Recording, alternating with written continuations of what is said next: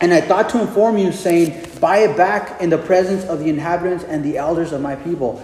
If you will redeem it, then redeem it. Awesome. But if you will not redeem it, then tell me that I may know, for there is no one but you to redeem it, and I am next after you. And the guy said, I will redeem it. Man, you could just imagine what was going through his heart at that time.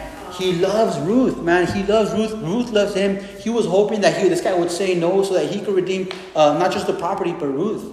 Right? And so all of a sudden he brings his case before the nearest relative, and the guy says, yeah, man, I'll redeem it. And so along with the property, he got Ruth also. And so you could just imagine Boaz, man, his heart just dropped at that very moment.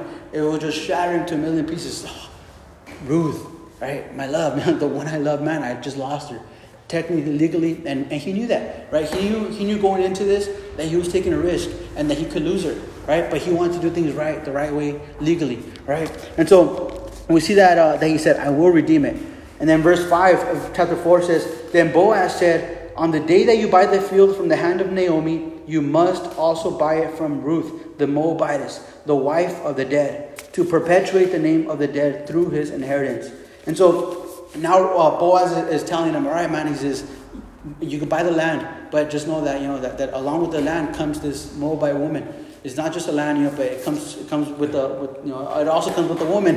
It's not just a land, but it comes with a Moabite woman. Not just any woman, but a Moabite woman, right? And so keep in mind that for them, they've been told their whole life to stay away from the Moabites, stay away from the Amalekites, don't marry their women, don't let your women marry their men, stay away from them, right? They're not supposed to even come near them. So to them, they're like, oh, the Moabites, that's like, man, we don't want anything to do with these people.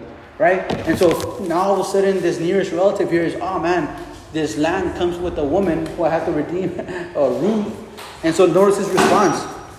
There in verse 6, it says, and the close relative said, I cannot redeem it for myself. He says, lest I ruin my own inheritance. He says, you redeem it. He says, you redeem my right of redemption for yourself, for I cannot redeem it.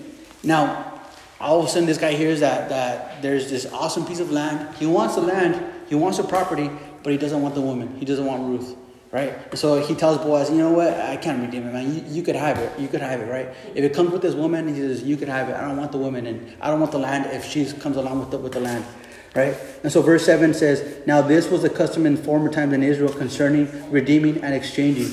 To confirm anything, one man took off his sandal and gave it to another. Remember we read earlier. And this was the confirmation in Israel. In verse 8, therefore the close relative said to Boaz, buy it for yourselves, that you could have it. So he took off his sandal, and Boaz said to the elders and all the people, you are witnesses this day that I have bought all that is Elimelech's and all that was Chilion's and Mahlon's from the hand of Naomi. And so again, they're there at the town hall, at the city hall. And so as this little exchange is going on, the relative gives him his sandal, and Boaz lifts it up in front of all the elders, which will be like witnesses. He says, look, man, you guys are a witness that you were making a legal transaction here, right? He's refusing the land. He's refusing to redeem the land and to redeem the Moabite woman. And so you guys are all witnesses that I'm the legal owner now, right? We made a legal transaction. And verse 10 says, moreover, Ruth the Moabitess, the widow of Mahlon, I have acquired as my wife, to perpetuate the name of the dead through his inheritance, that the name of the dead may not be cut off from among his brethren and from his position at the gate. You are witnesses to this day. And verse 11, and all the people who were at the gate and the elders said, we are witnesses. The Lord make the woman who is coming to your house like Rachel and Leah, the two who built the house of Israel, and may you prosper in Ephrathah and be famous in Bethlehem. May your house be like the house of Perez, whom Tamar bore to Judah, because of the offspring which the Lord will give you from this young woman. And so, man, Boaz is excited, man. He's happy. He's ecstatic. He's like, all right, you guys are a witness. You look, I have the sandal. You guys are all, witnesses that I bought the land from him, that it belongs to me. And not just the land, but now that Ruth the Moabitess also I have redeemed for myself as my wife. Now, this is amazing because, and it's interesting, and it's also, it's awesome. Because this nearest relative, he wanted the land. All he cared about was the land. It was an awesome piece of property. He wanted the land. He didn't want anything to do with the woman. He's like, man, no way. He says, I don't want the land if it comes with this woman. Right? Now, Boaz didn't care about the land. He just wanted the woman. He just wanted Ruth. The other guy, he wanted the land, didn't want Ruth. Didn't care for Ruth, didn't want Ruth, didn't even want to be part of Ruth. He didn't want to touch her, he didn't want to see her. He didn't want anything to do with Ruth. Boaz didn't care about the land. He could care less about the land. What he wanted was Ruth. Right? Now, this is beautiful. Actually, it's amazing because we have there's a New Testament parable, that Jesus gives there in Matthew 13. If you guys want to turn to Matthew 13, verse 44. Jesus, as he's giving all these parables in Matthew 14, one of the parables that he gives is the parable of the hidden treasure is called.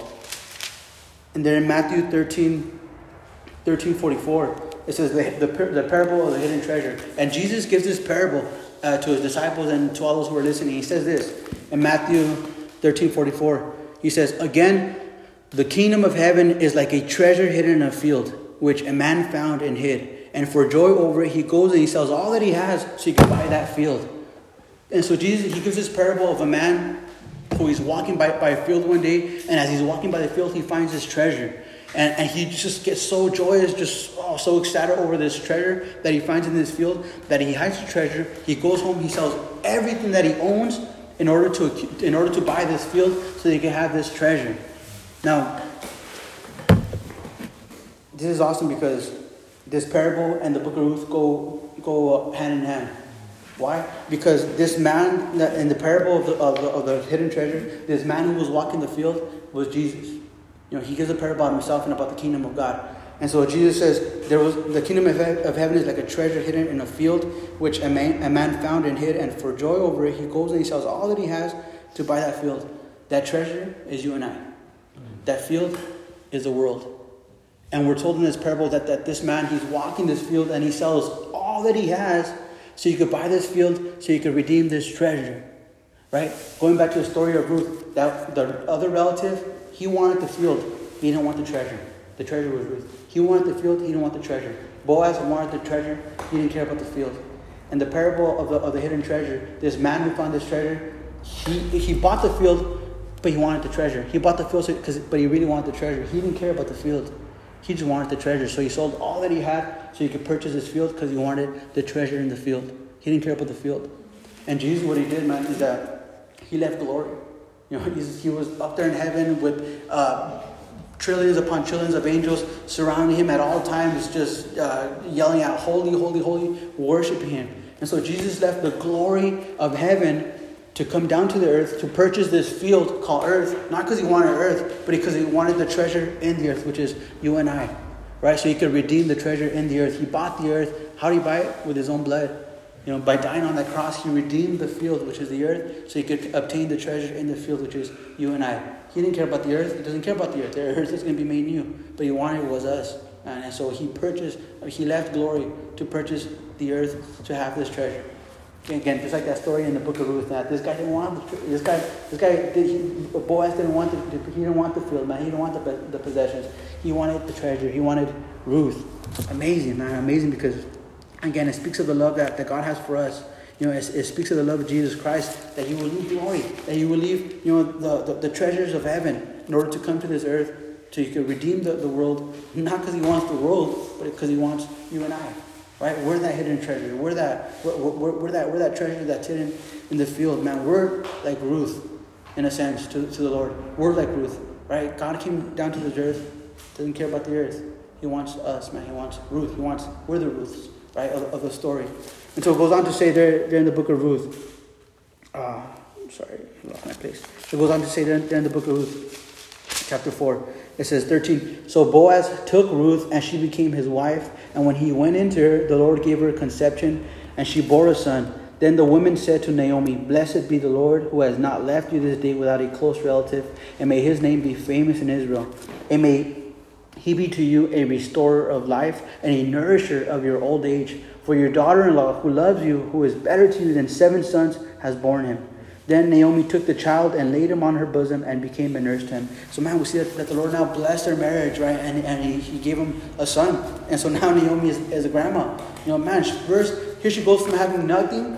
She loses her husband, loses her 2 sons. She's stuck with these 2 Moabite daughters-in-law. One of them goes back home. Ruth stays with her. Man, Ruth ends up, fighting for her, being just virtuous unto her. Right now, she marries Boaz, and the Lord redeems Naomi as well. She went from having nothing, from having right. She said, "Don't call me pleasant, call me bitter, because the Lord's been bitter with me." Right.